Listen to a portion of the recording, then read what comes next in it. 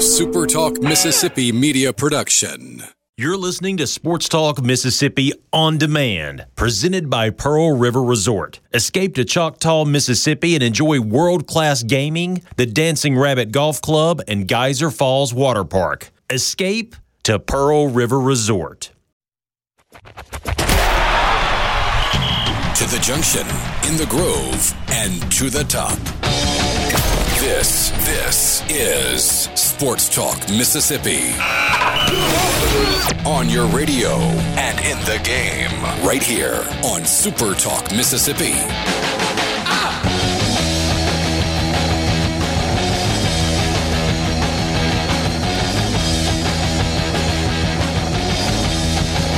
Thursday afternoon. Quickly, we are moving through the week. Sports Talk Mississippi streaming online at supertalk.fm. Glad to have you along for the ride this afternoon. Richard Cross, Michael Borky, and Brian Haydad. 1 week from tonight, college football in the state of Mississippi. Hattiesburg will be the location. The Rock, M.M. Roberts Stadium, Southern Miss, and South Alabama. And we got the television details yesterday, so that got lost in the shuffle with a lot happening yesterday. An 8 p.m. kickoff. Game will be on CBS Sports Network. You will get to stay up late if you want to watch college football next Thursday night for the season opener. You've also got football this weekend, an FCS game happening in Montgomery with Austin Peay and Central Arkansas. So football on the horizon, and we are certainly glad that it's here. C Spire text line is open to you, 601-879-4395, 601-879-4395. That's the best way for you to jump in and be a part of the conversation. Boys, what's up? Oh, just another day in the year 2020, but just another day. Yeah? Where there's... Hey, Dad? Any rosier outlook for you? I'm in a good mood. Well, good. Glad to hear it. Yeah. Yeah, we'll do everything we can to keep you in a good mood as we move throughout the show this afternoon. The biggest topic in sports is not one, though, that is warm and fuzzy. It is the players boycotting games. They shut down the NBA playoffs yesterday. They're not going to play games tonight, although the NBA is apparently going to resume its playoffs, presumably tomorrow night. I am doing my best not to be jaded. And you remember yesterday how we were talking about if there was like an independent place where you could get news, you'd be all over it? I don't know that this is necessarily completely independent. I was watching CNBC earlier today, and we're talking financial news. I mean, it's all finances all the time. If you watch between 9 in the morning and 4 in the afternoon, it is nothing but stock market, and everything that affects the stock market. And so there was a sports report in there that was about the NBA. And the reporter said that the meeting last night among the players was contentious. It was emotional. And when the NBA players heard from their union representative, the message was this: you can absolutely boycott the remainder of the playoffs. You can shut it down right now to make a statement. But if you do that, be prepared to see a reduction between 20 and 30% in salaries next year because of the lost revenue, specifically from television, for the remainder of the playoffs. We've got the entire second round, the conference finals, and the NBA finals still to go. And that is the most valuable part of the real estate in terms of television. And when that news came to light and they took a vote, the vote was to return to play. And so again, I am attempting not to be jaded, but I can't help but have a reaction that goes, okay, so it was all about making a statement right up until the point that it had the potential to affect the bottom line. Not the bottom line for the owners, which it would do, but affecting the bottom line for the players. And then it's, well, how can we return and still have our voices heard? I'm not necessarily saying that's disingenuous, but I might be saying it's a little bit disingenuous. Everybody out there encourage, players, boycott, do it, stand up for what's right. And everybody's on board with that. Right up until a point where it actually affects me. Now, you've got some players out there who've already made $100 million in their career, or a couple of $100 million in their career, and for them, a reduction in salary of 20 to 30%, probably not that big a deal. If you're making $20 million a year and you reduce the salary by 20%, now you're making $16 million. And maybe that's not that big a deal if you've already banked $250 million in your playing career and you're still going to make that kind of money. It becomes real, really real, for the guys that are in their second, third, fourth, fifth year in the league, and they're making $4 and $5 million, and you're talking about reduction because they're very much in their best opportunity to earn window. And so, you guys tell me if I'm way off base. I mean, I am perfectly open to being convinced that, Richard, you are way off base on this. You don't get it. You don't understand. But I kind of think I do understand. And I had somebody tell me this morning that is older than me and wiser than me and has been successful. When somebody tells you it's not about the money, deep down, it's really probably about the money. So tell me where I'm wrong here. It's foolish to assume that there wasn't money motivated at some point. No, there's no question about that. For me, what I didn't understand was this. Basketball is what gives the platform to protest. I agree. I don't have a problem with these guys protesting, boycotting, striking, whatever you want to call it. I don't have a problem with them speaking their minds. But without basketball, where are they doing it? It seems to me like they could make a much bigger statement by playing these games, and then in the post-game press conference, if they want to address some social justice issues, if they want to talk about it before the game, if they want to have solid, whatever it is. But without basketball, you have no platform. This show is my platform for stuff I want to talk about. So if I leave, where's my platform? That's what I didn't understand in this. So yeah, I would imagine there was probably some talk about other issues, but it would be disingenuous, like you said, to say that money wasn't brought up by at least one person in that room. Borky? And Doc Rivers apparently has been trying to tell them that for a couple of days. Your gift is basketball. That doesn't mean you have to only be a basketball player, but that's your gift, and that's why people care about you. So if you want them to listen, you got to do the thing that makes them want to listen.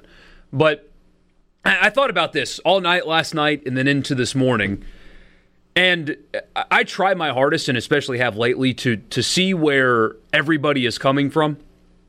And I think what I have learned is when the players decided, especially the Bucks, because they have a teammate that you can go watch the video, was the victim of police brutality. You can watch the video. He was. So when they decided to walk off the court, I thought, I think their heart is in the right place. I think it is. And then I watched their statement. And there were a few things they said where I thought, that doesn't sound so bad. Athletes asking the legislature in Wisconsin to come to a session to pass reform bills. That's okay. I get it. Good. And then at the end, the last thing they said was, and remember to vote on November 3rd. And what that statement actually says is, remember to vote for Joe Biden on November 3rd, is what that statement really says. And I thought, if you think that a decades-long career politician who served 8 of those as the vice president of this country, whose mind is deteriorating clearly, is going to be the fixer of this issue, I've got some oceanfront property in Arizona to sell you. He's not going to do anything about it. And what I keep thinking is why I said these players' hearts are in the right place. Because I think them, like everybody, would prefer people not die. Right? That's really what they want. They're not saying don't arrest people. They're not saying don't arrest George Floyd for breaking the law. They're saying let's try to find a way for him not to die while doing it. And what I've noticed and what I haven't seen is when all of these things happen, because they have happened often and for a long time, the people who are in charge or who are supposed to be leaders of this country do nothing about it. Now, they'll release a statement. They'll condemn it. But you have political leaders, and I'm running out of time, unfortunately. So I'll just stop here and pick back up. But, yeah, let's just do that. Sorry, I've got a lot of thoughts here. And I'm playing this in my head, too, and a hard break just ruined it. C-Spire text line is open for your thoughts as well at 601-879-4395. We got plenty of time with you this afternoon. There are a whole lot of layers to this. There's no question. Sports Talk Mississippi. Richard Cross, Michael Borky, Brian Haydad on this Thursday. Be right back. Back with you on Sports Talk Mississippi, streaming at supertalk.fm. Richard Cross, Brian Haydad, and Michael Borky on this Thursday. Thanks for being with us. We've got plenty to get into with you this afternoon. There will not be basketball tonight. You do have Major League Baseball happening, including Seattle and San Diego playing right now after delaying, postponing, boycotting their game last night. So they made a statement last night, but have returned to the diamond today. And you had multiple teams that did that. That happened in San Francisco with the Dodgers and the Giants, who are in the bottom of the first inning right now, with the Dodgers leading 1-0. So Major League Baseball gets right back to it after a brief delay last night. And the NBA is taking another day off and then is expected to return this evening. I do want to point something out before we go back to Borky and kind of let him finish the thoughts that he was putting together. My goal in talking about the situation that we're dealing with in sports, but also kind of the larger issues that we're dealing with in society, is not to belittle the seriousness of what's going on. That's not the case at all. But I do want us to talk about both sides of the story, or multiple sides of the story, because you got a lot of people that want to point out one piece of a story and ignore the rest of it. And to me, that's the part that's no good. When you take a complex issue and you try to boil it down to a single thing and say, this is what it's about, and we have to change this, and we have to change this, and there's nothing else. Well, that's not good enough. I think there are a lot of different angles that go into the conversation about the relationship between police forces across the entire United States and people of color. And that is an existence that has to improve. It's got to improve. And it's got to improve on both sides. It's got to improve on the law enforcement side, and it's got to improve on the side of people of color. I don't honestly think that it is isolated to people of color, but I don't want to take away that part of the issue. I don't want to try and hijack the issue and say, well, there are other groups that also have run-ins or issues with police officers.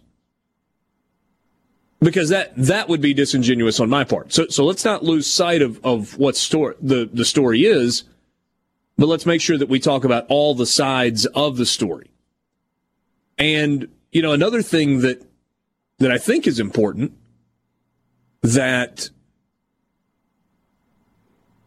I'd like to have a relatively clear answer on is, what's the path forward? What is it that players in the NBA and Major League Baseball and the NFL,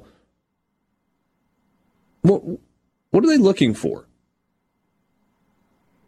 How are they willing to work to affect change? How can we all work to affect change, to make the United States of America a better place for everyone? So, Borky, you were headed down that road and had other things that you wanted to say. Carry on. If there's ever evidence that I don't control when we go to commercial, it's me literally interrupting myself. Well, that and the governor yesterday as well. So what I was saying is when things like this happen, you get statements from our nation's elected leaders, but nothing more. And I can tell you that while there are bad police officers, you've probably seen some videos of police officers doing things that are not within their duty that are bad. But there are bad lawyers and bad doctors and bad teachers and bad radio hosts. The overwhelming majority of police officers, I believe, never want to take their gun out of its holster, let alone point it at somebody and fire it, killing them.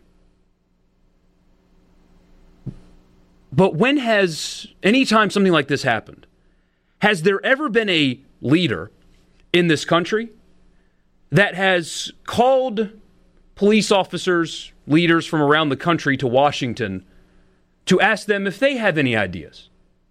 How do you stop this? What can we do differently to help you avoid having to shoot and kill somebody? Is there anything that you guys have come up with in your time on the field? Because nobody has more experience apprehending criminals than our nation's police officers. So is there anything that you have found that maybe is lacking in training, or an idea that you have come up with in your experience that could help stop it go from taser to death? Is there anything you've come up with? Has our leaders ever contracted our weapons manufacturers and asked them to make some kind of apparatus that can easily or easier help apprehend criminals without having to kill them? And if that technology actually exists, why is it not in every police car right now? And so when something like this happens, nothing ever gets done about it. And so when athletes boycott these games, I think they're doing it because they see that there's inaction. And all that our leaders do in Washington is point fingers but do nothing about it. Have you ever, and maybe it's happening behind the scenes, but has there ever recently, at least, been a public reform bill of any kind, from the left or the right? Has there ever been some kind of a summit with our nation's police officers to help find a way to better apprehend criminals without having it end in death? Has that happened recently? It hasn't. And so these players see that, and because they are, at the end of the day, I am just a person that talks on the radio and nothing more, they're basketball players. They don't have nuanced understanding of police work. But when they see this happen, and then our leaders do absolutely nothing about it, they feel compelled to speak out. But since they aren't well layered and nuanced in it, at times, like you point out, it seems disingenuous or misinformed or whatever the case may be. Because right now what I see is an issue at the very top, because nothing actually gets done about the problem. All they do is point, oh, it's Donald Trump's America, or the next crisis, it's the Democrats, or it's the Republicans, and it's all their fault. And yet these people are lawmakers, and some of them have been for decades, and they have made so much money doing it, yet the Democrats in charge, Nancy Pelosi, Chuck Schumer, the Republicans, Mitch McConnell, these people that have been in there for decades don't write a single law to fix the problem, when that is their job, what they're tasked to do, and they don't do anything about it. We haven't balanced a budget in how long? Our lawmakers do nothing at all. Sometimes criminals are not going to surrender to police when they are told to. That's going to happen no matter what you tell people. That's still going to be part of the job for a police officer. And I promise you, the overwhelming vast majority of them do not want that to end in death. But have we ever asked them how we can change their approach to make that less likely? And so maybe that's what the players are asking for. Maybe they're doing it the wrong way. Maybe they don't even really know what they're asking for. But nobody's acting. All they're doing is finger pointing.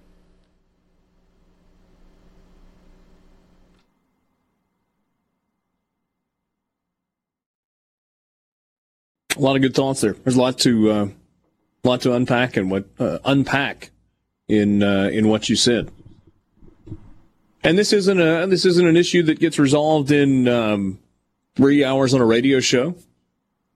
It's not an issue that gets resolved in 3 weeks or 3 months or maybe even 3 years.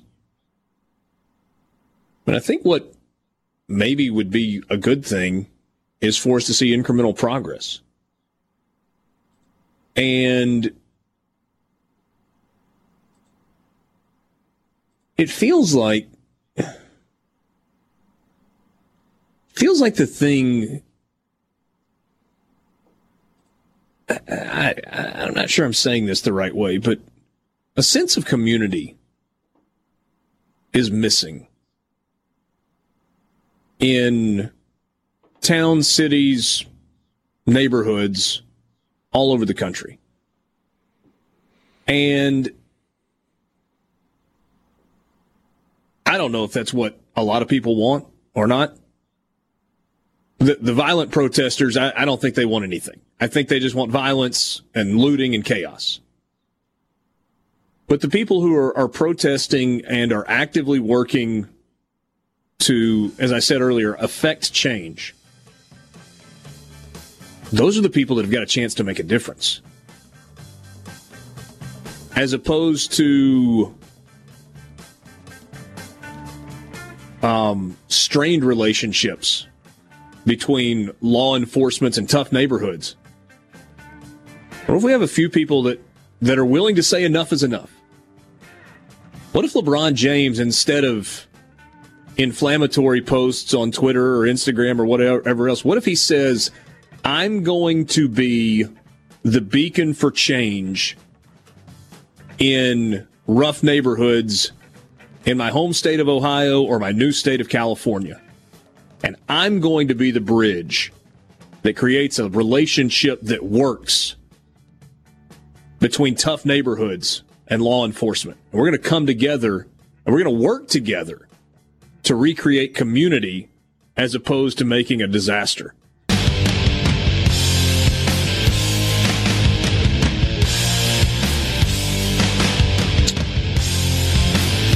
couple of thoughts as we come back.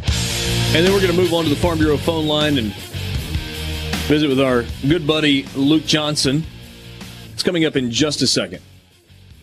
If you're somebody that sends a message on the C Spire text line that says, don't politicize a sports show, Richard, not what I'm trying to do. And if you're the guy that says, move on, let's talk about sports. Well, this is kind of the intersection of sports and life. And we're going to talk about it. And for those of you that are immediately going, oh, well, you're a bunch of liberals with the way you say, no, we're not doing that. And here's the one, I will say that there is a challenge in what we do. This is a 3-hour show. And it was a 3-hour show yesterday and the day before. And over the course of time, we talk about things from a lot of different angles. And if you just happen to tune in when we're talking about a specific angle or one layer of the onion that we're peeling back, you might not like exactly what we're saying at that particular time, but you have to understand it's part of a much larger conversation. I'm not pushing you away. I'm not denigrating anyone who sent a text message. Some of you completely disagree with this. Some of you agree with it. Some of you are fascinated by the conversation. Some of you hate the conversation. But it's a big conversation, not just where we are, maybe less where we are than it is in much of the rest of the world, but it's an effect. There is an effect everywhere. Got some good text messages we're going to get to coming up in just a little bit on the C Spire text line. But right now, we'll go to the Farm Bureau phone line. Check out favorites.com and go with the home team, Mississippi Farm Bureau. Luke Johnson is in Hattiesburg, where we are 1 week from opening night. And Luke, you might want to take a nap early. You may want to drink coffee in the afternoon, even if you don't normally do that, because it's going to be a little bit later start, an 8 p.m. kickoff. But we did get the television announcement, CBS Sports Network, and I got to believe that there are going to be a lot of eyes nationally on Hattiesburg, Mississippi, 1 week from tonight when the Golden Eagles host South Alabama. Yeah, it's unique. At the same time, you get the opportunity for the country to watch. And CBS Sports had the rights to that game. That's kind of Wes Anderson of Conference USA explained to us Earlier this week on the Eagle Hour, that was the reason for that. You see some of the Sun Belt teams getting some ESPN slots on Saturday, and the reason it's CBS Sports, that's who has the rights to it. So, yeah, I'm just happy football is going to be played at Southern Miss in the state of Mississippi, and I'll be there. And my question is, have y'all finalized it? Are y'all coming to Hattiesburg? We are working on it. As I understand, there are. The short answer is yes, I think so, but I don't have the details yet. All right, so the last time Borky, Haydad, and I were together at the Rock, they both got Southern Miss hats, and they both proudly wore those. So if you show up in Hattiesburg next week, just know that it won't just be you ringing a cowbell in 2020. You'll be wearing a Southern Miss hat at the Rock.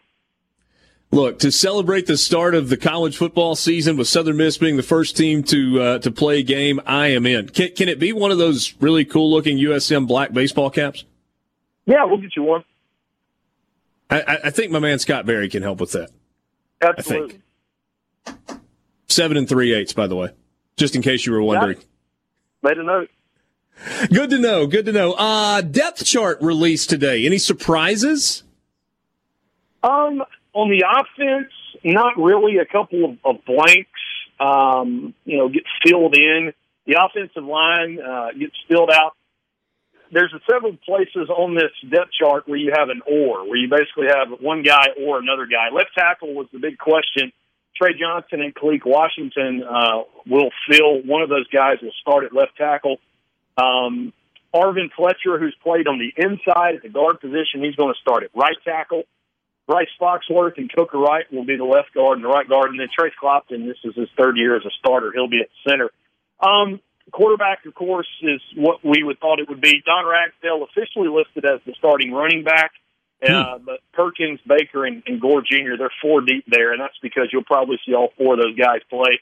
Wide receivers, Brownlee. Luke, let me interrupt you there for a second. I mean, Don Ragsdale, we talked about him so much last year as we were focusing on junior college football every single week. It felt like we were kind of touting his numbers. You expected that he was going to be in this spot.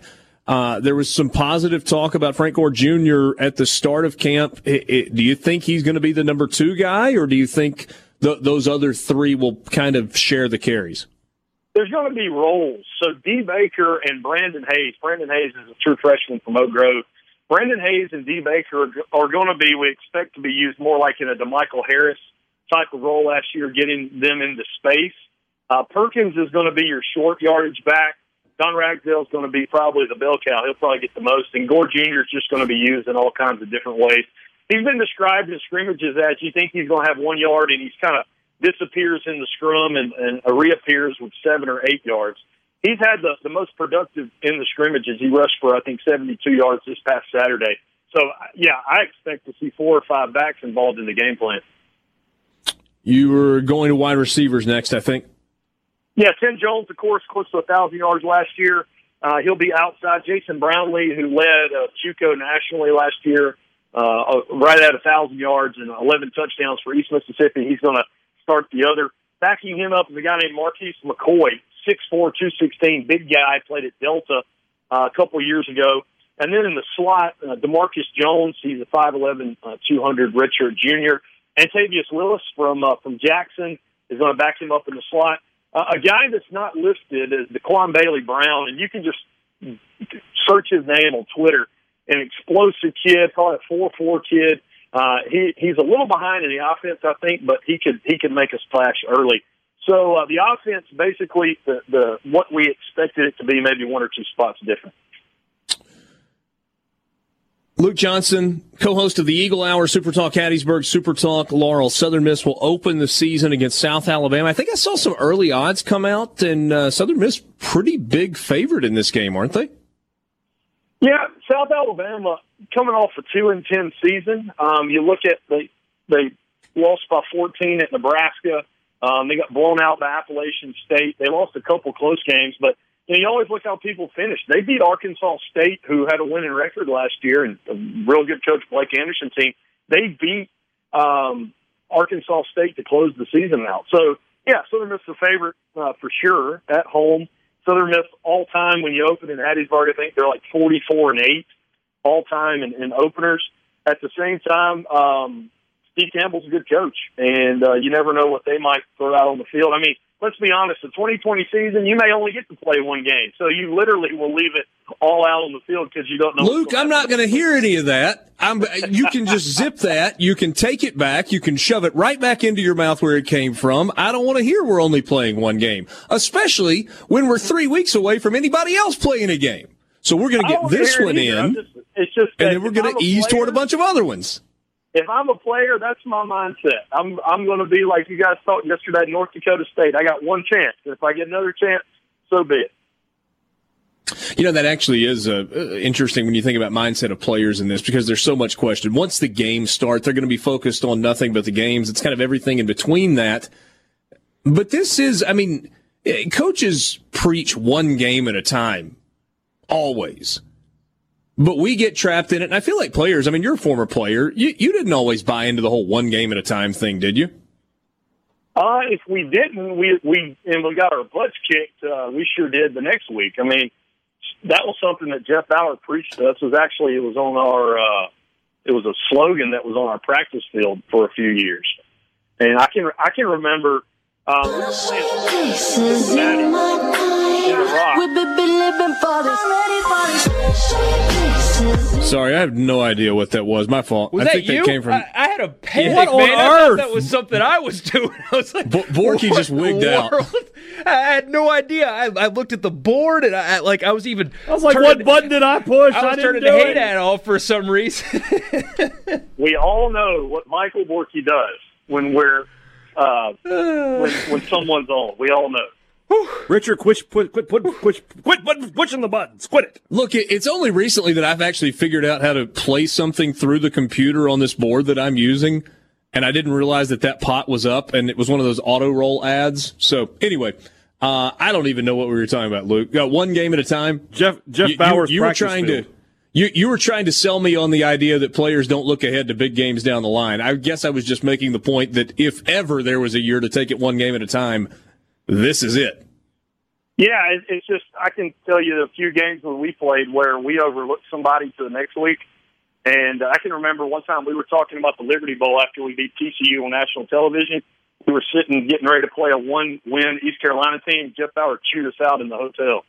So, yeah, you never want to overlook a game. Michael Borky doesn't need to overlook his playlist either. I've never heard that song before. It sounded kind of cool. Luke, we're doing everything we can to make sure that we are there next Thursday, and certainly looking forward to the start of the college football season. We will talk to you between now and then. But in the meantime, have a great weekend. Just a week away. 7 3/8. I got it. 7 3/8. I think that means I've got a melon. Not a hate ad size melon, but a melon nonetheless. 7 5/8. That's right. Have a great weekend. Good. See you guys. 7 5/8. I thought you were going to tell me you were like 7 7/8, but really an 8 was more comfortable. That would be a big noggin. Sports Talk Mississippi. We'll wrap up the first hour after this.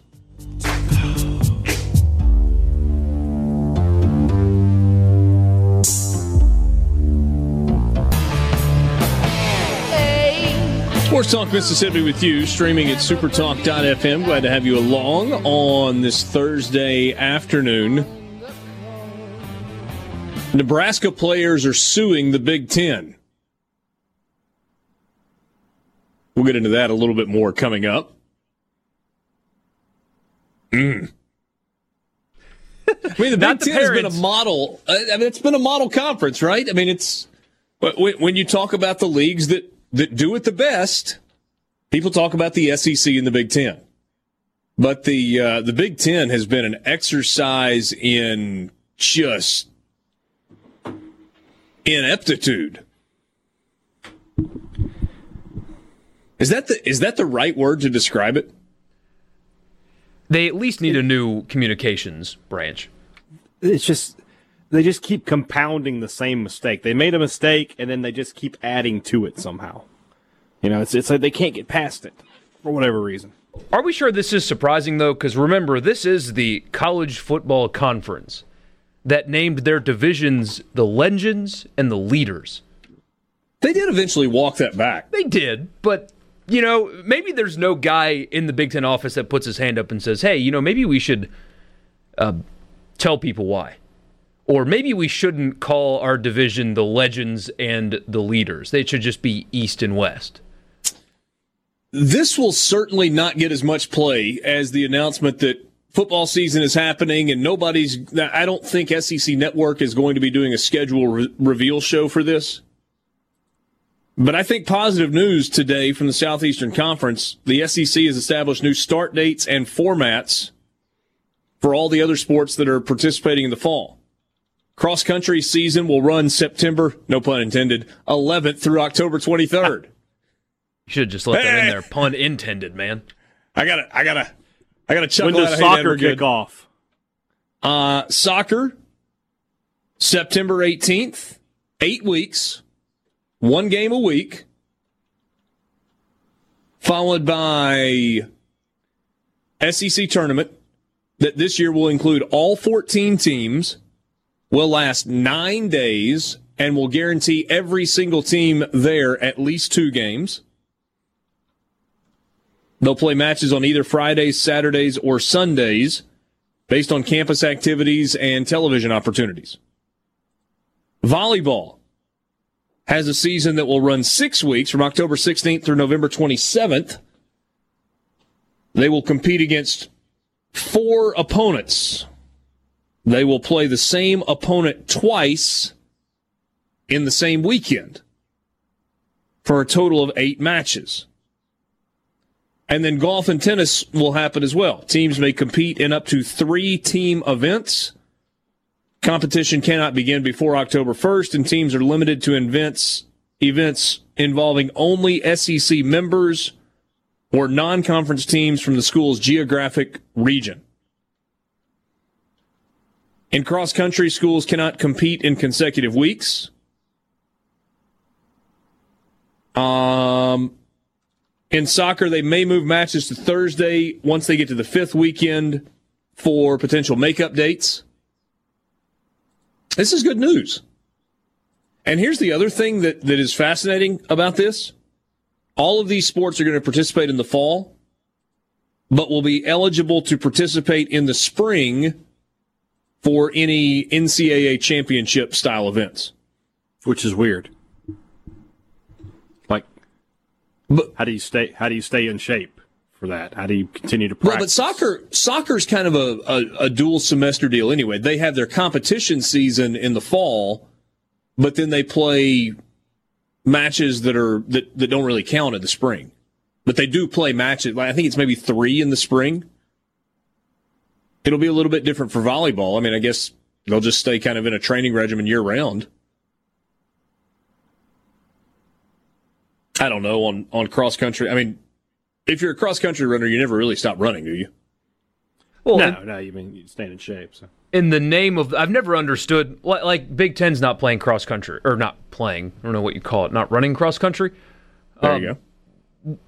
But the sport in and of itself, the goal of the sport is to socially distance from your opponent. I mean, why are they not allowed to play or run? Because the Big Ten just shut it all down. I mean, same thing with tennis. Like, I guess you guys play with the same ball, but you don't really touch them except for on the serve, but can't you just cycle through them or have... But the players aren't anywhere close to each other. Yeah. It's just nonsense, all of it. And with golf and tennis, hey, Dad, to your point just a second ago, both of those sports play in the spring and the fall anyway. Yeah, true. The championship side for those 2 sports comes in the spring semester, but they both play fall matches. So you're allowing them to play fall matches, and in the case of soccer, compete for a conference championship in the fall, but then they'll be able to come back in the spring and potentially be eligible for NCAA postseason as well. So feels like that's a positive development. It's been football, but now you roll out this news for the other sports that participate in the fall, and they're all moving forward. Wouldn't think that announcement would have been made if they didn't feel pretty good about it happening. Sports Talk Mississippi, 4 o'clock hour next.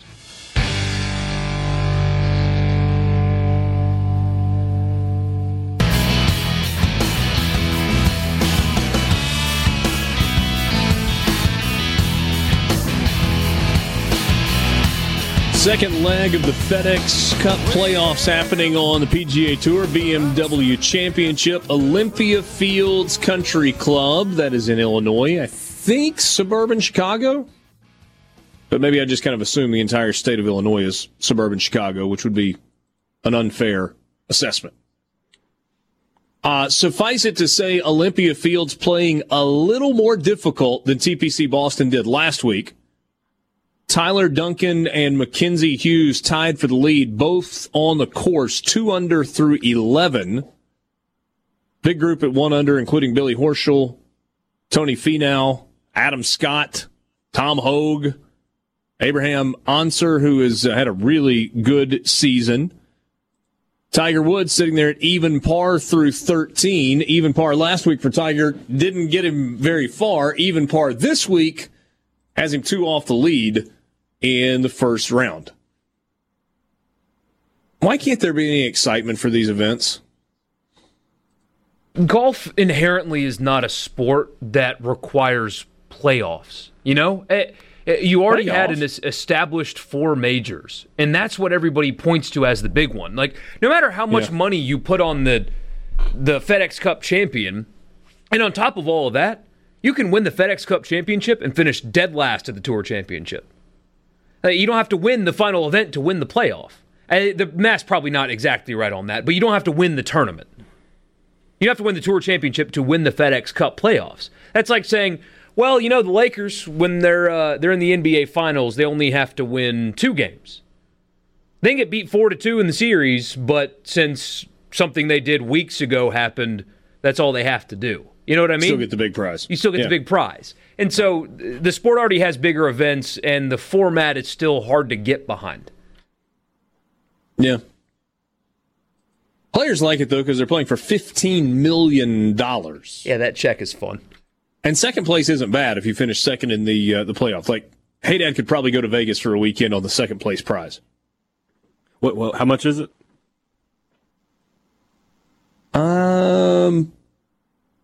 Like, I mean, I feel pretty confident you're right, but I'd like to know. $4 million, $7 million, something like that. Yeah, I'd be okay. Let's see. See if I can find the FedEx Cup playoff payouts. It can be plus or minus $1 million there, and I'll still be fine. I think everybody that plays in the Tour Championship gets money. There are only 30 players that play in the Tour Championship. Last year, first cup, when you won the first place, when you won the FedEx Cup, $15 million out of a $70 million bonus fund. Runner-up gets $5 million, hey, Dad. Third place, $4 million. Fourth place, $3 million. Fifth place, $2.5 million. All the way down to $70,000 if you finish between 126 and 150 in the FedEx Cup playoff standings. I could finish in that range and still have a fantastic weekend. Like, you could take the $70,000 and have a long weekend in Vegas and come home satisfied. Yes. Are we singing the words now? What's going on? I don't know. It's just kind of how it came out. It happens. Yes, I could stay in a nice room, eat at the good restaurants, play a little poker. It'd be great. You ought to be able to play more than a little poker. You don't want to play too much. Yeah, you just got to be careful. You got to know your limits. Bet with your head, not against it. C Spire text line is open to you, 601-879-4395. Be honest, you know your business deserves better, so get better with a C Spire business internet and phone bundle. Backed by real support, see how C Spire can power your success today at cspire.com/business. So there's this story about Nebraska suing its conference. It's not the university, it's players. 8 Nebraska football players filed a lawsuit against the Big Ten seeking a reversal of its decision to postpone the fall sports season and get greater clarity as to how league leadership arrived at the conclusion. I hope St. Jude is their attorney. St. Jude is the patron saint of lost causes. I'd say, I got that reference. I don't know how many Catholics. I don't know if everybody else did. I felt like there was a need to explain. But this is a lost cause. A judge is not going to overturn the conference's decision to not play football.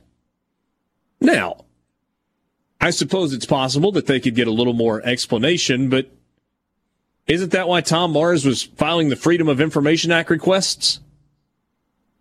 Yeah, and you can find those requests online if you want to on his law firm's website, because this is definitely for the kids and not for his own personal gain. The Omaha World-Herald obtained a copy of the 13-page complaint, which contends that the league's August 11th action to postpone should be overturned because it didn't follow established procedures in the decision-making process and was unjustified based on flawed and misapplied medical information. The suit is being filed in the District Court of Lancaster County. The Husker players that are represented are Garrett Snodgrass, who I think is a freshman, Garrett Nelson, Ethan Piper, Noah Pola-Gates, Alante Brown, Brant Banks, Brig Banks, and Jackson Hanna. Those whose families are core members of the Nebraska Parents Group, which first presented the possibility of legal action in an open letter last week. Well, 5 of those guys, including the Banks brothers and Snodgrass. Mike Flood is the player's attorney, not Tom Mars, and said the lawsuit isn't about money or damages. It's about real-life relief. Nebraska student-athletes followed every precaution and protocol as laid out by the University of Nebraska Medical Center with the expectation playing football this fall. An arbitrary and capricious decision takes away that opportunity. Our clients want to know whether there was a vote and the details of any vote and whether the Big Ten followed its own rules in reaching its decision. Flood says, sadly, these student-athletes have no other recourse than filing a lawsuit against their conference. By the way, the 3 main points in the lawsuit: wrongful interference with business expectations, breach of contract, and declaratory judgment. Lawsuit states represented players will not seek or accept damages of $75,000 or greater in the action. So they're not going after money here. This is a lawsuit about principle for the student athletes. They had a preliminary hearing today. Mm-hmm. And this is what the Big Ten has argued. Basically, they don't believe that the players have standing because that's what, of course, they would argue. The Big Ten is claiming that they are not subject to Freedom of Information Act requests, that there are no laws that govern the conference office. I would agree with that. That's why all the requests went to the schools. So for whatever that's worth, apparently they say that they can prove that a vote actually occurred, and if that's the case, why haven't you just told everybody what it was, like the Pac-12? But they're keeping that a secret, but they claim they can prove it. And the Big Ten is also arguing that it belongs in a federal court. So this may drag out for a little while because that's what legal proceedings do. Yeah. They're not overturning the decision to play the season. No. And the wheels of justice move slowly. So, different way of saying what Borky said, yeah, this is going to be drawn out. Do you have any issue with what these players are doing? No. None. Just it's worth the fishing expedition, I would imagine. At least ask for transparency. I mean, I know that people make decisions in the name of safety. The Pac-12 made decisions that they thought were in the best interest of their kid. The difference between them and the Big Ten, of course, as we've mentioned, is they were more transparent about it, and everybody seemed to be on board because there was great communication.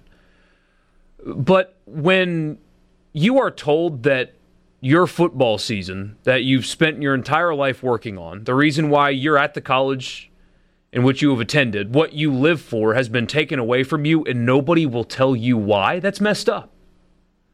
Even if it's the right decision, as some people will argue, it's messed up that they don't know why. That James Franklin recently said, I don't know what to tell my players because nobody has spoken to me. That's a real problem. And that's where it lies. And the media narrative is, the Big Ten's being responsible and the SEC is being irresponsible. And Matt Kellerman gets up on ESPN today and says fans in SEC country are dumb and we're easily susceptible to false information. That was on ESPN today. They just want to know why. Because it's sad that these kids had their life taken away from them, which this is what they live for, and nobody's told them why. I think Max Kellerman's generally pretty smart. But I may poke fun of myself from time to time, but I don't generally think I'm dumb. It's almost like I'm an independent thinker and have the ability to look at facts and decide for myself instead of being told what to believe. Most of the time. Sports Talk Mississippi, streaming at supertalk.fm. Quick timeout. Back after this. Yeah, baby. You're feeling it. Just drink it in. Tap it into my veins. Let's go. Sports Talk Mississippi with you, streaming at supertalk.fm. Borky told me just a second ago we have another stadium attendance policy that has been released. Yeah, Clemson. 19,000 people in an 82,000-seat stadium. Luckily, somebody else did the math for me. That is 23% capacity. I don't know how you arrive at 23, but that's what they decided. Well, Frank Howard only lost 23 games. Hold on. No, I'm just kidding. That can't be 23% capacity. That math doesn't work, Borky. Because 19 divided by 80, that is 23%. Attaboy! Do you have the Price is Right trombone just queued up for him sometimes? Can we? Hey, you remember when your math teacher said, you're not always going to have a calculator handy. That's why you got to learn how to do this stuff. No, the reality is we live in a time where you've always got a calculator handy. And maybe you got to use the darn thing before you open your mouth sometimes, Richard. Eat it, Coach Dodgen. Yeah. You don't even have to use the calculator. I just Googled 19,000 is what percent of 82,000. It got 23.17. We have multiple devices ready to help us find out these mathematical equations. I don't know. I think I was thinking. I don't know what I was thinking. You don't know what he was thinking. Didn't Arkansas do? You sound like Harry Doyle there. Too? Like, obviously, it's pretty Taylor's darn thinking. simple math. If we're being, if you just want to get to a round number, okay, 20,000, 80,000, 1/4. Oh, that's 25%. Yeah, it's not terribly hard. Let me see what the C Spire text line is saying, making fun of me right now. No, not yet. Not yet. It's coming. It'll be there. People don't forget, man. 601-879-4395. That's the number to make fun of Richard on the C Spire text line. Love it. All right, here's what you got in the ACC. Boston College, no fans at the opener. Rest of the season, not yet announced. Magnolia Surveying says, y'all terrible at math. I knew it was right. Darren says, I don't need a calculator. I have a Borky. Clemson just announced theirs. Duke, no fans. Well, did they have to announce that, or? Florida State, 20 to 25%, maximum 19,890. Which means they have somewhere in the neighborhood of an 80,000-seat stadium. Yes. Georgia Tech, 20% of capacity, 11,000. A lot of engineers there. They knew that. Hold on. That means they've got a 55,000-seat stadium, right? Around that number. Yeah.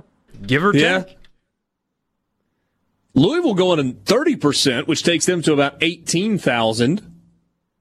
Don't want to overcrowd the oven. I know that for knowledge. They've done a fantastic job with that stadium, by the way. They had another upgrade. Scott from Tupelo. Richard Cross equals Common Core. Ooh.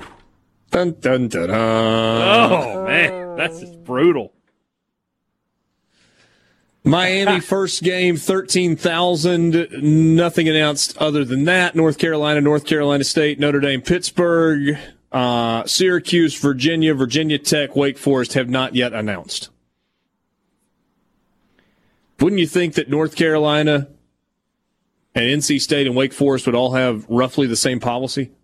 You would think Virginia and Virginia Tech would have roughly the same policy. Duke didn't. Duke went with none, so. Yeah. I don't know. That's true.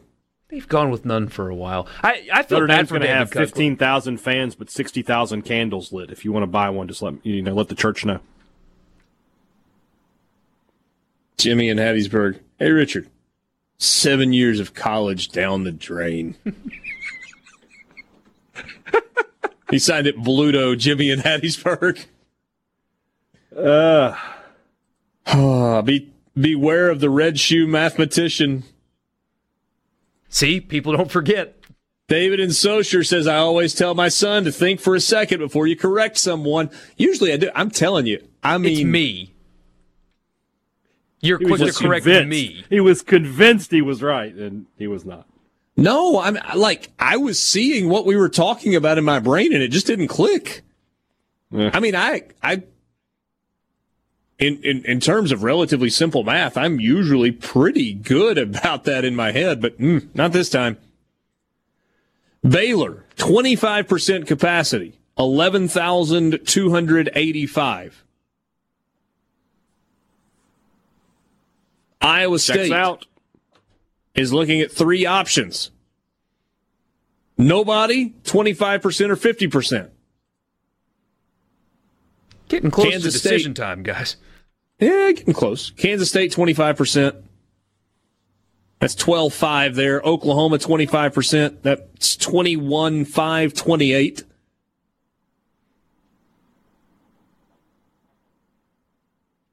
Which puts them at about 86,000 capacity, roughly, I think. We are rocking and rolling here. Yeah. Oklahoma State fans will be allowed. Attendance plan not announced. Tailgating will not be allowed. 12,000 at TCU. That's 25%. I did see. Sorry? I did see a picture of Oklahoma State, and it looks like they took my idea where they have those attachable seats, and they were like there were some that had 4, there were some that had 2 and stuff, and they were strategically placed around the stadium for social distancing purposes. And to your point that everybody made fun of you about, if people are in those seats, if every seat that they put in the stadium sells, it will look kind of full because of where they were placed. Yeah. You were onto something. We had a listener in Corinth. I think it was Paul in Corinth who jumped all over me about that. I think he was having fun. And then he followed up on it yesterday, wanting to know if a glass was a quarter full of lemonade, was there a way to make it look like the whole glass was full? Bad analogy.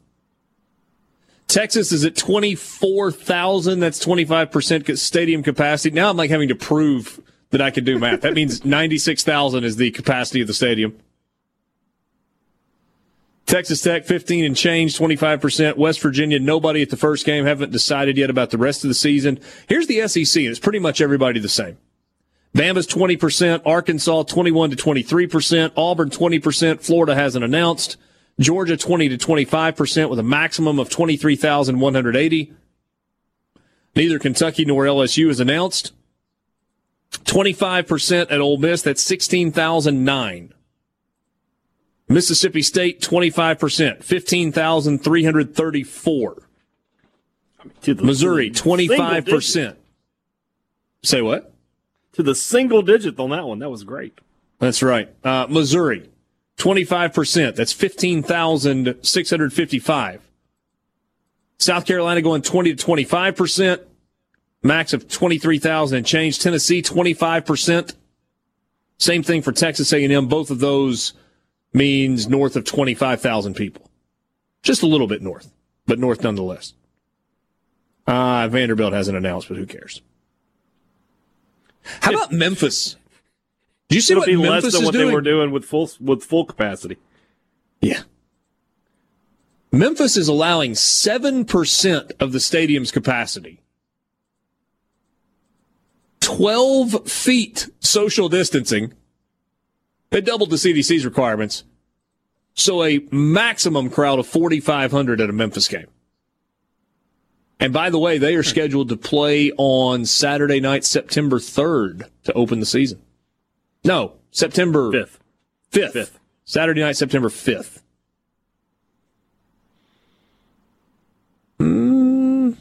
Southern Miss 25%, 9,000 is their capacity. Troy just says that they will be significantly reduced from their normal capacity of 30,402, and tailgating is allowed. Good for you, Troy. Get it. There you go. It's getting more real, isn't it? I mean, we spent the last 5 months. Will it happen? Yeah, it will. Will it happen? Well, will it happen? Yeah, it will. But now that we're here, and I mean, you've had a couple of teams now with a significant-ish number of cases, and they've continued practice, LSU being one. Kind of tells me that there's no more stopping, right? That everybody that's got games scheduled, they're going to play those games, at least the start, that they've got scheduled. Feels that way to me. There's no more stopping. Multiple people have suggested putting mannequins in empty seats. Mannequins are actually kind of expensive. What if you did blow-up dolls? Sports Talk Mississippi. We'll be right back. Sports Talk Mississippi, streaming at supertalk.fm. Good to be with you on this Thursday afternoon. Borky, you've come across some interesting tweets. Yeah. So, as we said before, if you're just joining us, 8 Nebraska players have decided to file a lawsuit against the Big Ten, and they had their preliminary hearing today. And the attorney representing the Big Ten claimed that correspondence documents involving the Big Ten and their decision are not subject to Freedom of Information Act request. He also said, quote, harm would be incredible, end quote, if the Board of Directors documents were made available to the public. He said the court is asking for something with no precedent, but the harm would be incredible. The harm to who?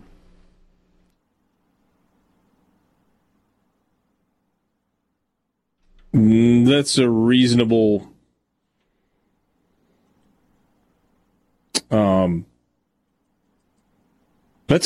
question. And I'm no judge, and the next law school class I take would be the first one. But doesn't curiosity get you, if nothing else, wait, we're just talking about a football season. Harm would be incredible. I think we need to see those documents now. Thank you. No doubt. Hey, now, what's your reaction to that?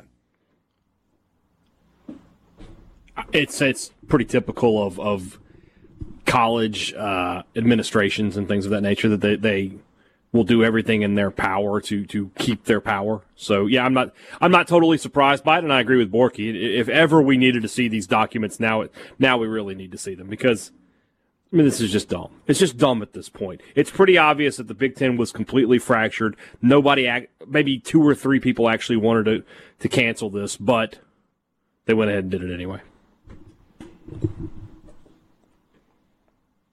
Don't you think that Sean Callahan's the guy that was putting this information out there? He writes at Huskers Illustrated. Don't you think there's some enterprising journalists out there whose interest is going to be piqued by that statement by the Big Ten and are going to dig in even more to try and sue for these records? You would hope so, but most of them are glad that the decision was made, so they don't really want to uncover why.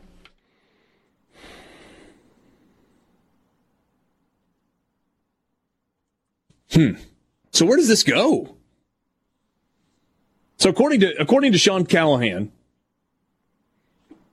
Big Ten attorney Andrew Luger argues that the, quote, as you were saying just a second ago, harm would be incredible, close quote, if Board of Director documents were made available to the public just because of 8 student athletes disagree with the decision. Said the court is asking for something with no precedent. Said Judge Susan Strong gives the Big Ten until 5 p.m. on Monday to file a written brief in response to the motion for expedited recovery, as they only had a couple of hours to look over anything today before it went to court. Andrew Luger, again the attorney for the Big Ten, argues that counsel is stating, quote, if the Big Ten can prove there was a vote, the whole case goes away.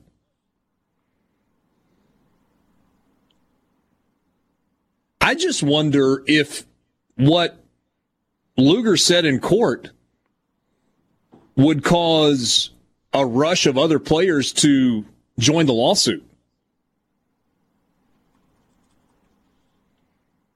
Well, maybe not Justin Fields. That might not be a great example. But if I'm a Big Ten player that needed one more season to prove that I was NFL worthy, don't you get mom and dad to call Tom Mars? He'll do it pro bono. You won't have to pay for him. Make a phone call. Wow. C-Spire text line 601-879-4395. Craig says, sounds like a job for Borky. Go get those records, young man. Oh, man. Jason says, I will be convinced that we're going to start football after kickoff. Too many moving parts, nothing resembling a consensus about what, how many, or where an outbreak of cases could bring everything to a screeching halt. The no testing asymptomatic people is a scary prospect, especially on college campuses where everyone with it will be asymptomatic, just quietly passing the thing around until it isn't quiet anymore because the hospitals are screaming. I was hopeful before I saw the new CDC thing. Now I'm afraid it's just a matter of time. I'm going to go cry now. Players are still going to get tested, though. 3 times a week. Kevin in Smithville, wind blows. Blow-up dolls block MSU's game-winning field goal. There can be no better way to end 2020.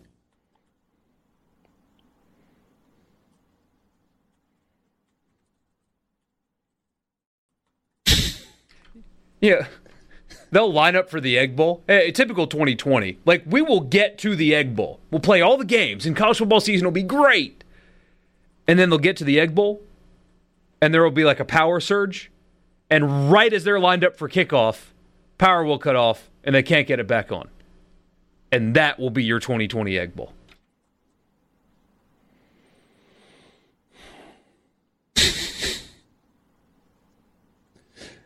By the way, the blow-up doll was not lost on many of you on the C-Spire text line. I'm just not sure I can read all these texts. Maybe I should have said an inflatable pretend person. Same thing? It's all the same thing, yeah. It's all kind of the same thing.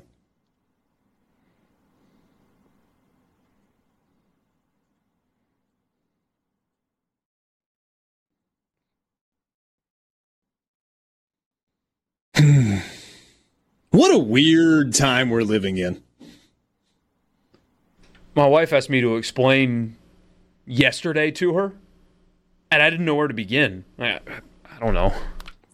Just a quick note, guys. Apparently, MSU's football players today have decided not to practice as a form of protest, similar to evidently Kentucky did it earlier this week. But a lot of MSU players right now are sort of active on Twitter, and they should be on the practice field. There's a post on a message board from what appears to be a player's parent saying that they're taking the day off. Okay. So try to get some more information as I have it. We're supposed to talk to coaches later tonight after it was supposed to be after practice. So I don't know what the deal is with that yet. But we'll find out. If I find out more, I'll certainly let you know. That's interesting. That's not terribly surprising. No, probably won't. I mean, like I said, if Kentucky was first, State's here, they won't be the last one. I don't think Alabama will do it, but we'll see about the rest. Well, not even every NFL team did it. I mean, what was the number, 10 today? Something like that, yeah. The Red Sox are not playing again tonight. They're sitting out tonight, so. Really? I had not seen that news. I'm assuming that's probably a headline at this point on ESPN. I just missed it earlier. Is this person a real person? Hold on. This guy says he's a Red Sox beat writer for the Boston Globe. Red Sox have decided not to play tonight. That was at 3:20 p.m. Earlier today, games between the Athletics, Rangers, Phillies, Nationals, and Twins, Tigers have been officially postponed. Red Sox, Blue Jays expected to follow. That's after 3 games were postponed yesterday as well.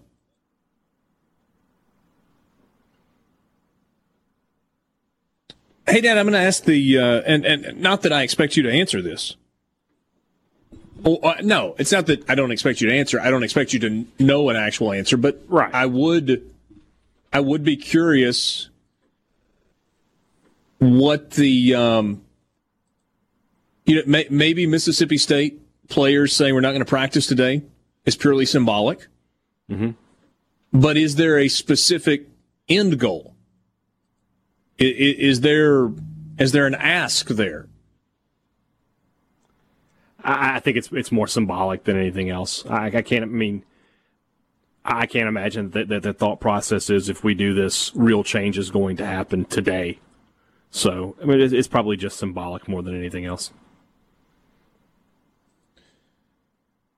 Interesting story that came from ESPN. Jackie McMullen was the writer on this.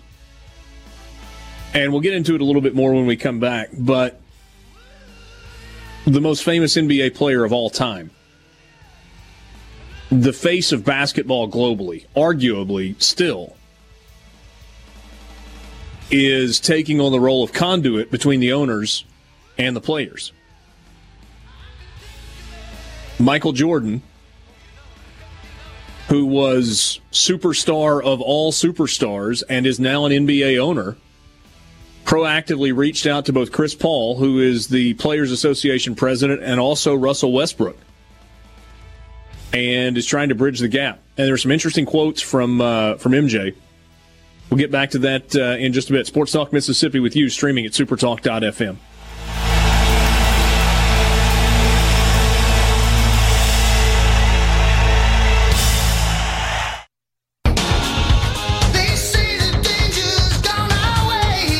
So Michael Jordan told the group of owners, there was a virtual meeting of NBA owners this morning. 2 participants confirmed that Jordan, who serves as the NBA Labor Relations Committee chairman, was a voice of reason, urging other owners to allow the players to express their frustrations and concerns before offering any of their own solutions. Jordan told the group, according to sources, right now, listening is better than talking.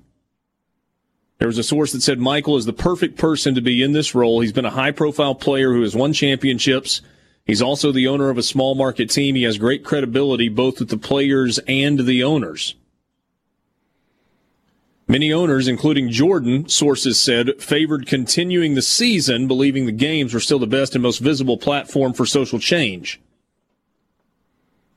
See, I think that's what they're saying to each other. And I think it's true.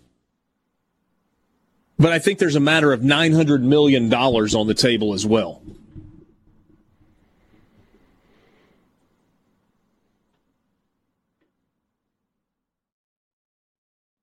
And the NBA has absolutely bent over backwards, has gone above and beyond to support the players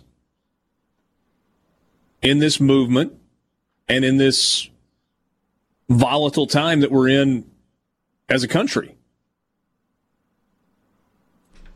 And they pulled it off as well. I mean, what was the price tag for the bubble? $150 million? That's before they got paid full salaries. Even the guys that weren't invited to the bubble, the teams that didn't qualify, full salary. So, and maybe that helps. I mean, the group of owners, maybe they use that. Or the players going into it understand that, hey, these people did bend over backwards for us, and the Major League Baseball owners did not. So maybe there's a bit of a rapport there.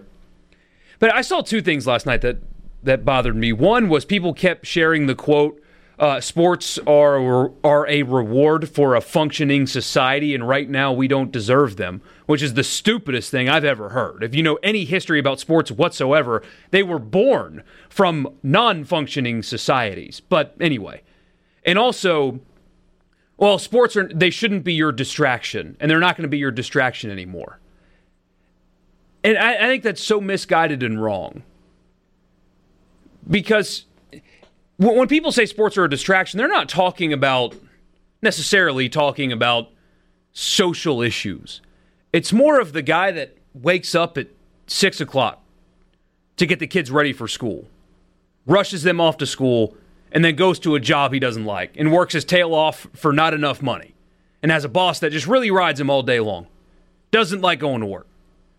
Picks his kids up from daycare, gets them home, makes them dinner, puts them to bed, and at 8:30 or 8:45, whenever he finally has a moment for himself, he wants to put on his television and see a guy hit a home run or see somebody hit a three or score a touchdown to distract himself from his own life, which is difficult. Everybody listening to this show right now's life is tough, especially right now.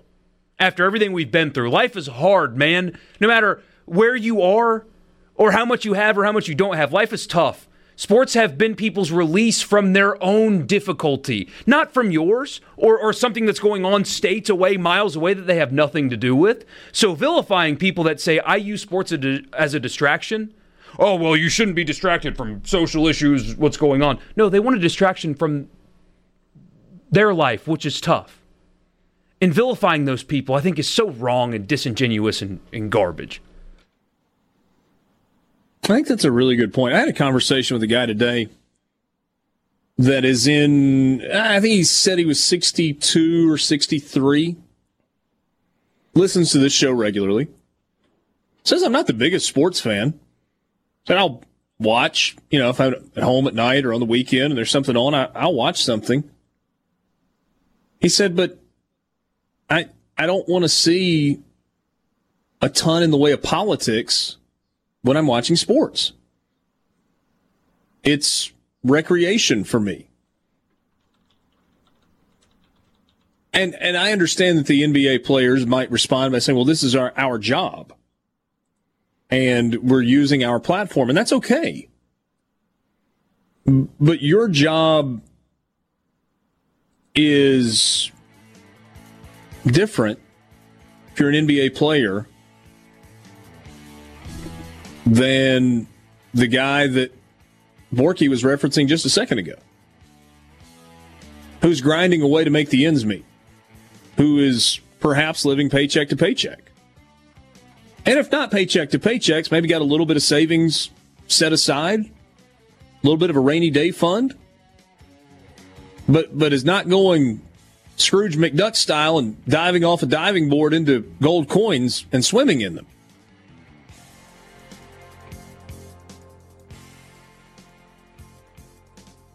There certainly is a disconnect that exists right now between fans of sports and the guys that are playing together. Sports Talk Mississippi, streaming at supertalk.fm. We'll be right back. A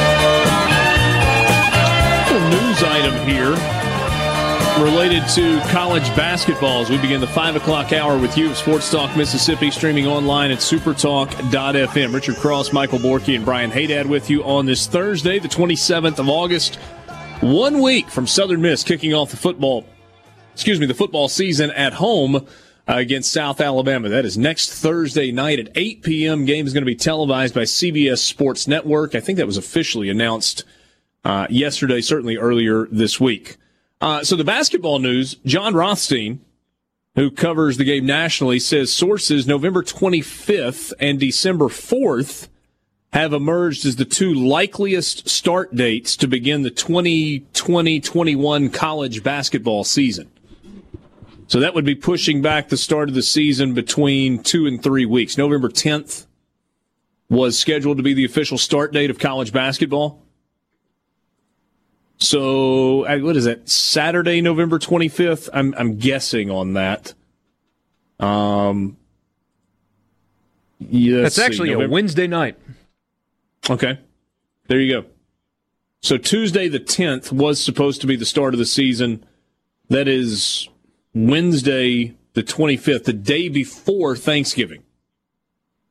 It's bizarre. And then December 5th would be a week and a half later. That would actually be a Saturday. And I don't know if it's important to note or not, but as it currently stands, that means no Pac-12 at the beginning of college basketball. That is correct. Well, that also means that college that, right? basketball would be going head-to-head with college football on Saturday, December 5th. Mm-hmm. They had already said that, the Pac-12, that they weren't playing non-conference basketball, right? Well, they said nothing through the end of the calendar year or before January 1st. Okay. That had would be effectively non-conference basketball. Yes, that had effectively wiped out the non-conference slate for the Pac-12. You want to be part of the show, you can do so on the C Spire text line, 601-879-4395. Again, 601-879-4395. Want more fast and less furious? Switch to Gigabit C Spire Fiber and see what real internet looks like. No data caps, no long-term contracts, no cancellation fees. Learn more online at cspire.com/fiber. Time right now for the College Football Fix.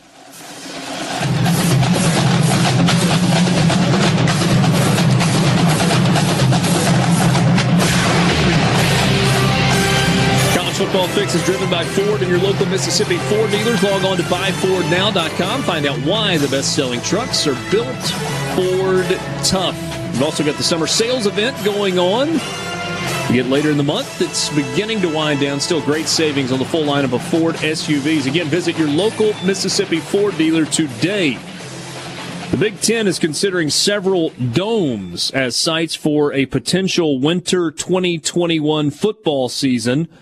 That is according to the Columbus Dispatch. Amanda Babb, who is the president of the Ohio State Football Parents Group, said in an interview on Wednesday that she had heard that indoor stadiums in Indianapolis, St. Louis, Detroit, Minneapolis, and possibly Syracuse were under consideration. Later in the day yesterday, Gene Smith, the athletics director at Ohio State, confirmed that by texting yes and others when asked about those potential sites, but declined to add any details. August 11th is when the Big Ten announced that it would not play fall sports because of coronavirus. Then the conference said that it would pursue the possibility of an early 2021 season, though they did not provide any details.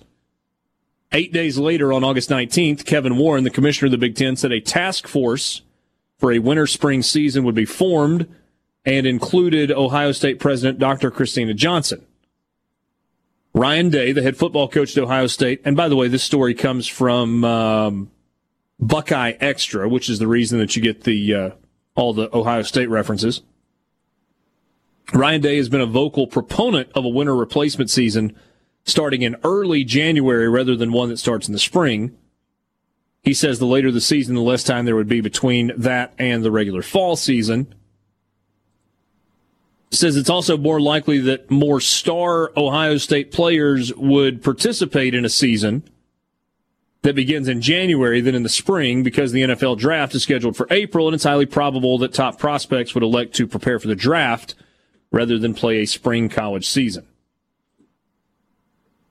Weather, of course, is an issue, and that's why domes are part of this conversation. So we're going to ask 2 teams to travel every week. Yes.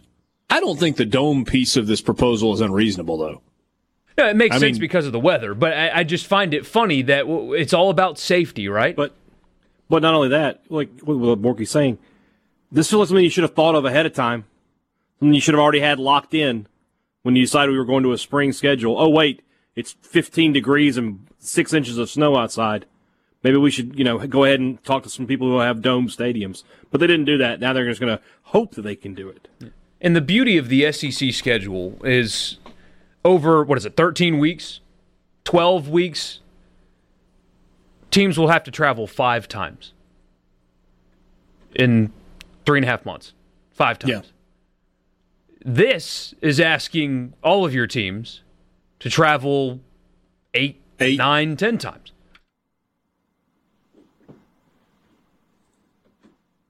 Do you feel like there is any more viability for a spring season now than when we first started talking about this, either 3 months ago or 2 weeks ago? It does feel like there's some momentum for it. The Pac-12 is championing the idea. So is the Big Ten. But what choice do they have other than to champion the idea? They don't. But like the FCS leagues, I am 100% convinced they will try to play in the spring. But that's because, in part, they're not filled with a bunch of guys that are not going to play to pursue their NFL future. I don't know how much of a factor that is, but if you just take Ohio State's roster, you've got a bunch of dudes that probably aren't playing because they're so close to that payday. It's different when you're Justin Fields and it's October, where if you get hurt, you can be healthy on draft day. But if you're playing in February, March even, I think that's different. It changes things.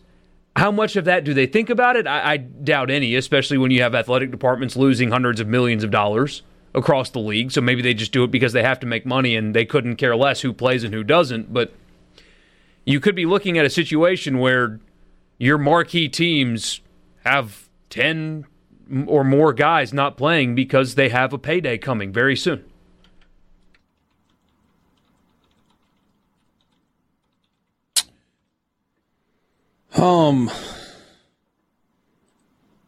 Hey, Dad, do you think it's any more realistic now than it was a few weeks or a couple of months ago? A spring football league? No. I don't think it's realistic at all. I just don't. If I'm the Big Ten, I would just. I understand why they're not doing it. I do, because their players will just mass exodus. But they're not going to play football in the spring. They're going to play football fall of 2021. That's just when they're going to play. Because they don't want to.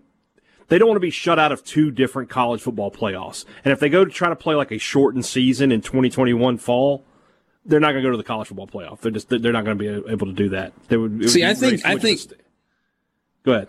No, I was just going to say that I think coaches and athletics directors in the Big Ten and the Pac-12 have somehow managed to wrap their mind around the idea of, if we play it in January and February instead of February, March, and April, then there's time to recover. We can still play the full season the next year. If they play a full season, we're talking about Ohio State might play, 24 games? Potentially. In a calendar year? If they were to play 8 in the spring or the winter, followed by a conference championship game, and then we're a national championship contender that got all the way to the championship game, you would be looking at 9 games plus 15 games. Yeah. An NFL team that wins the Super Bowl won't play that many games. In a calendar year. The Chiefs, what do they play? 3 playoff games? And then they'll play I guess the regular season will play they're only going to play 16 or 17 games. Even if they had a full preseason. 16 in the regular season and then 3 in the playoffs. Right. So, I mean, that's 19. Yeah. There's no way. I cannot wrap my head around that happening. And then if you play a shortened season, I can't wrap my head around the college football playoff saying, yeah, we're going to let this team who've played 8 games in, even though these other teams played 12. I don't see that happening either. Well, and if you're talking about a true calendar year, if you're using the Chiefs for an example, you would have 3 playoff games, including the Super Bowl, and then 1 or 2 preseason games, and then the 16 games in the regular season and maybe 1 playoff game before the calendar flipped again. You're still having trouble getting to that 24 number that you would be asking potentially a college football team to play. Yeah. Sports Talk Mississippi, streaming at supertalk.fm. That's your college football fix. So, Brody Van Wegenen is the general manager. I don't know if I said his last name correctly, of the New York Mets. And he was talking with reporters, not in a press conference setting, but in the press room. And it appears as if it was a private conversation, because at one point, and the audio's low. There's some people that have actually boosted the audio so you can hear it a little bit better. I tried to listen to it, and I could not hear what he was saying. So, well, I mean, I played it and then put my ear all the way down, and I heard him say at one point, the 3 of us here, this can't leave this room. And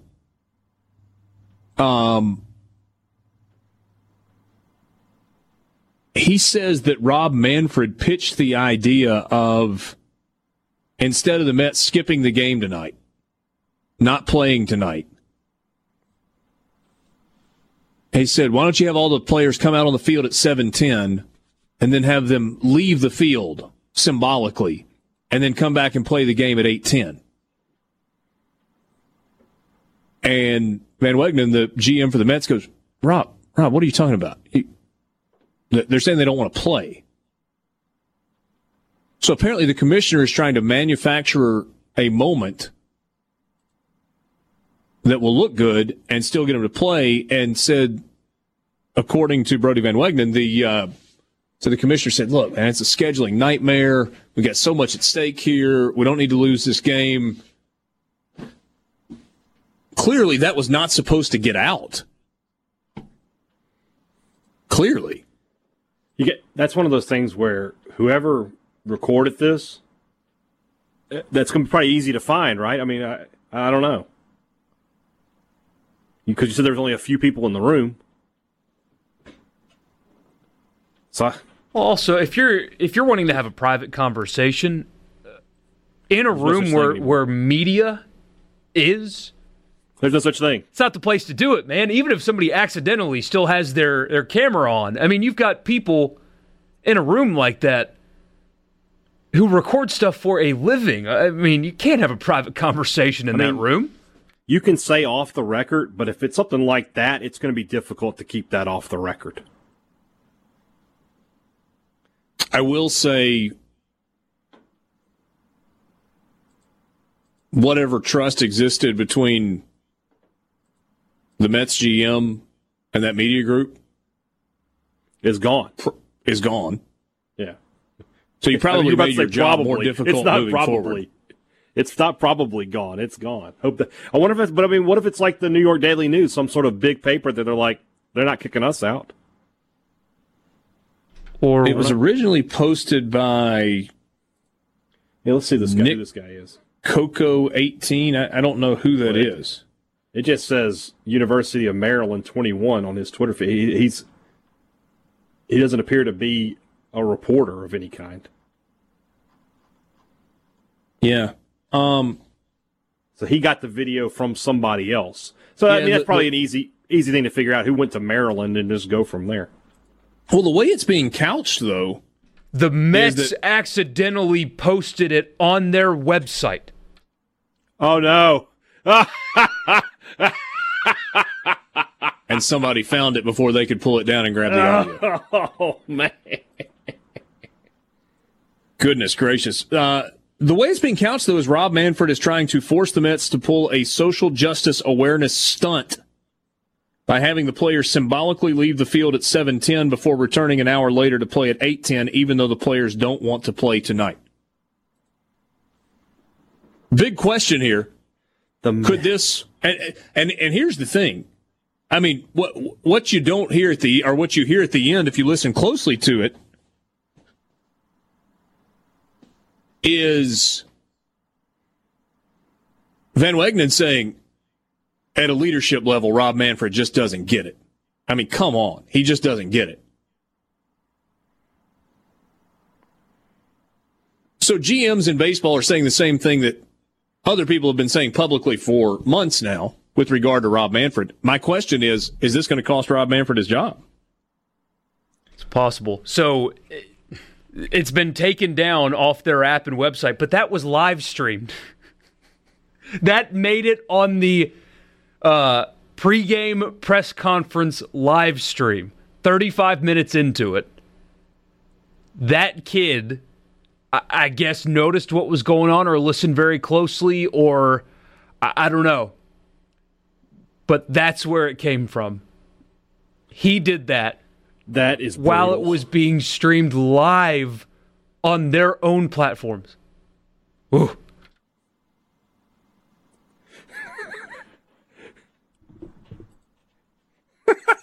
It's the Mets too. Of course, it's the Mets. I mean, that's who it had to be, right? Nobody else could screw that up. Not the White Sox, not the Royals, not the Mariners. The Mets. If you're leadership right now, I mean, that's the next question, right? Is it sounds like the NBA's figured it out. I mean, who knows what they're going to have to, what the ownership group or whoever's going to have to do more to satisfy them, but the players have agreed to play. They're going to play the playoffs. Too much money at stake. They're going to play. If you're Roger Goodell, or maybe even Greg Sankey in the SEC, what do you do? I mean, where do you have to draw a line as a leader to make sure your games get played? Because, as we talk about all the time, there's so much money at stake. But to make sure your players don't revolt and then just walk off the field. And I know a lot of people are thinking, well, good, let them do it if they want to, but I'm talking about leadership, team owners, financial partners. There's so much tied into these games happening. How do you thread that needle, especially if you're Goodell, because it's coming in the NFL? Where do you draw a line on statements and all of this stuff and boycotting practice and potentially walking out on games? Where do you draw a line?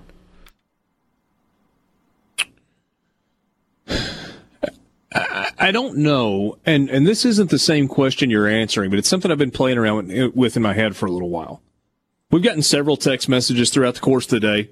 Not one specific person, maybe half a dozen people that have said, I'm done with pro sports. I don't watch the NBA anyway. I'm hanging it up. I don't care. I go to sports for a release, not for it to be political, et cetera, et cetera, et cetera. I think for a lot of people, that's easy to say about the NBA and to a lesser degree about the NFL. But people where we live, people that listen to this show, if you're listening to this show right now, there's a good chance that you are a big college football fan, that you love college football. One, when people say, I'm done with pro sports,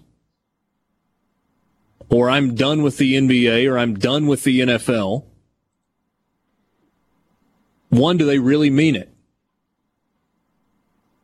Like, is that legitimate? I'm done. I'm not going to any games. I'm not watching any games. I'll find other things to do with my time. And number two, and this makes it much more relevant locally, what would have to happen in college football for a significant number of people to say the same thing about the sport that so many of us love? I'm done. To answer, I don't think players boycotting practice is the tipping point for that.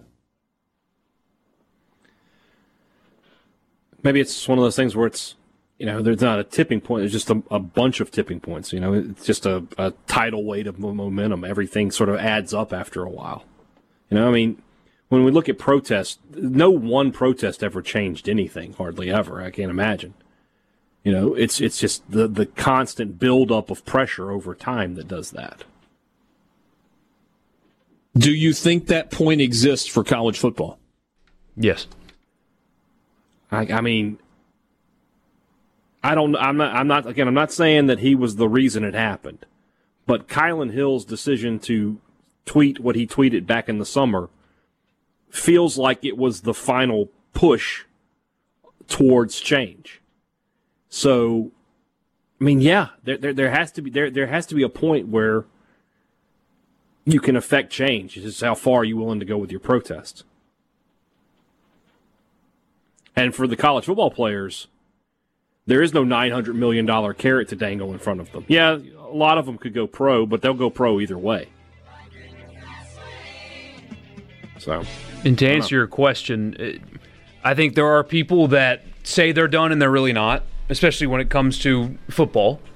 But there are people that go. It's evidenced by ratings numbers and stuff. But, like, Richard, you heard it. When Ole Miss got rid of Colonel Reb and when they got rid of Dixie, I'm done forever, never going to an Ole Miss game again. And years later, they broke attendance records. So there are some people that say that and they don't mean it, or say that and they never watched it. But I think if college football players boycott a game, there are people that you will lose forever. No doubt.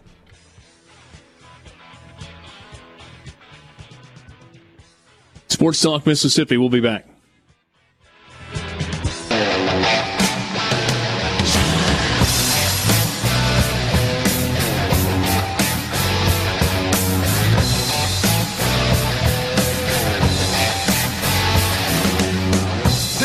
about you cold when you were headed for the skies. But you were young and bold, and baby, didn't that change with a wink of your... Sports Talk Mississippi with you, streaming at supertalk.fm. Glad to have you along. Richard Cross, Michael Borky, and Brian Haydad on this Thursday afternoon. This is unrelated specifically to sports. So, stick to sports guy, get ready. I do want to read this because I think it highlights the problem that so many people have with the out-of-control nature of protests. I think most people recognize that the right to protest is a sacred American right and would not stand in the way of that.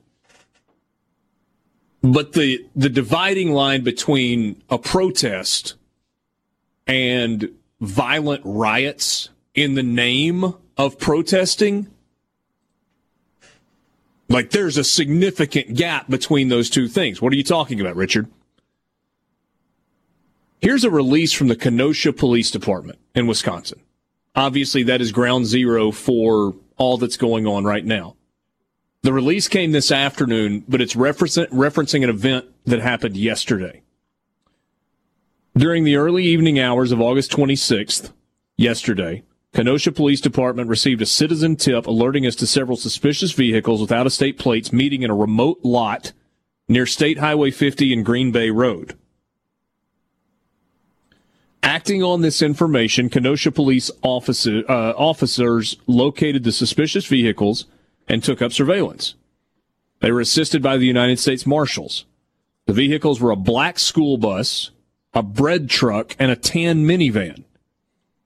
They confirmed the out-of-state license plates. Police followed the vehicles to a gas station near Washington Road and 30th Avenue. They observed the occupants of the black bus and bread truck exit and attempt to fill multiple fuel cans. Suspecting that the occupants of these vehicles were preparing for criminal activity related to the civil unrest, officers attempted to make contact and investigate. They exited their vehicles, identified themselves, were wearing appropriate identification, and then detained the occupants of the bus and the bread truck. The minivan attempted to drive away. However, Kenosha police stopped this vehicle and ultimately forced entry into the minivan and arrested the occupants. The vehicles contained various items that included helmets, gas masks, protective vests, illegal fireworks, and suspected controlled substances. The 9 individuals were arrested for disorderly conduct and are pending charging decisions by the Kenosha County District Attorney. So there's a reason that I read that. And it's not to say, oh, this is bad, this is good, whatever. The point is, the issues that are being brought to light by NBA players, WNBA players, citizens who are peacefully protesting, Major League Baseball players, etc., they get lost because of stuff like this. You want me to focus on the message of we've got to do better. We've got to be better. We've got to improve the relationship between law enforcement and specifically minority communities, but law enforcement and the public writ large, period. But then this is going on. And the people who are yelling and screaming the loudest for defunding the police and Black Lives Matter and all of these other things, this is what's going on that drives people away from the message that is important and the message that is real and the message that frankly, has momentum to potentially generate good change.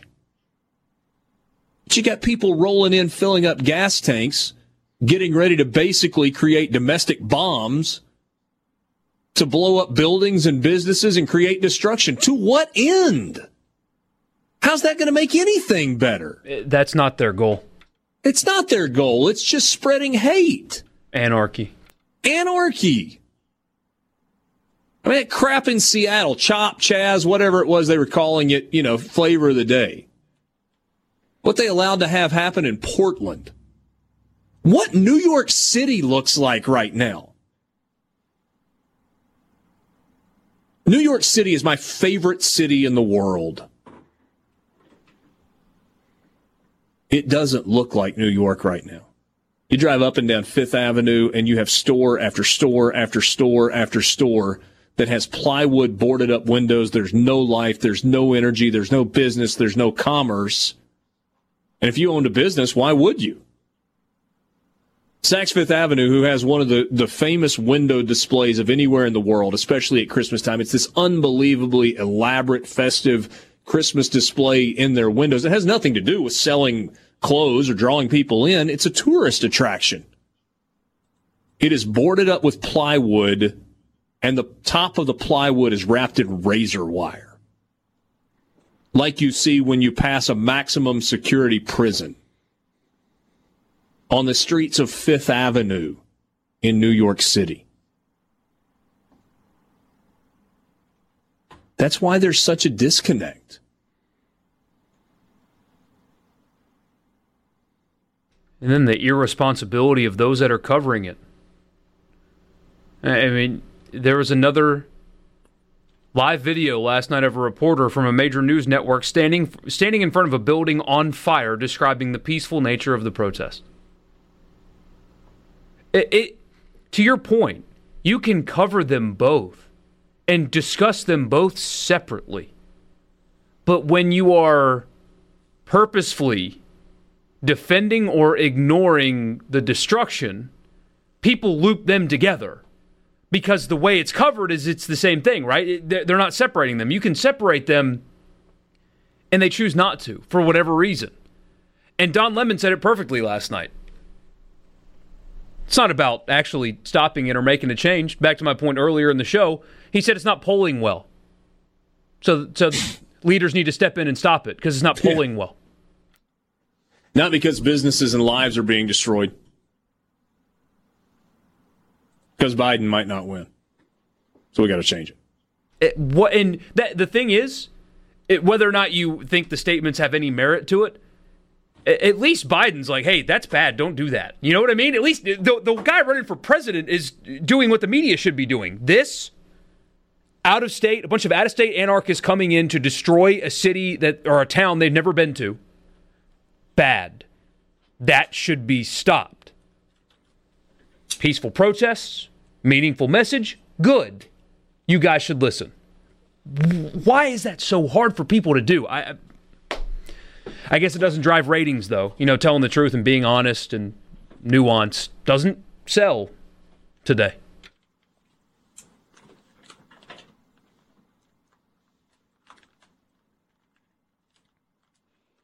Complicated time we're living in.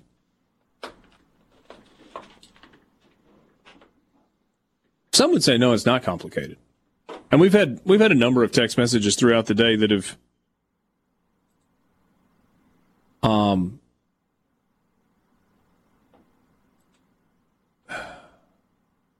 that have said this thing's pretty simple. When the police tell you to do something, when a police officer tells you to do something, you do it. And if you do it, the situation does not, generally speaking, escalate beyond that.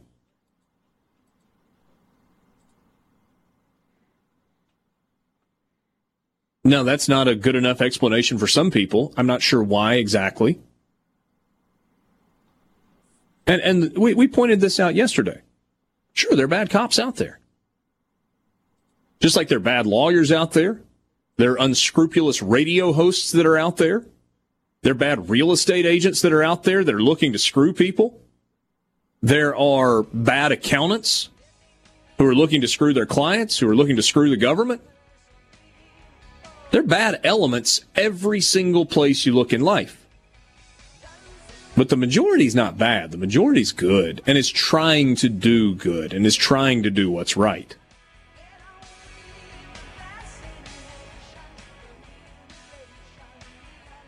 I'm not mad at NBA players who are trying to use their voice. I don't necessarily agree with their methods, but I'm not upset with them trying to use their voice for good.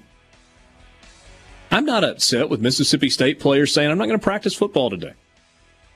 We're going to make a stand. Whether it's symbolic or otherwise, we're going to make a stand. Not mad at Kentucky football players for doing that. Sports Talk Mississippi, streaming at supertalk.fm.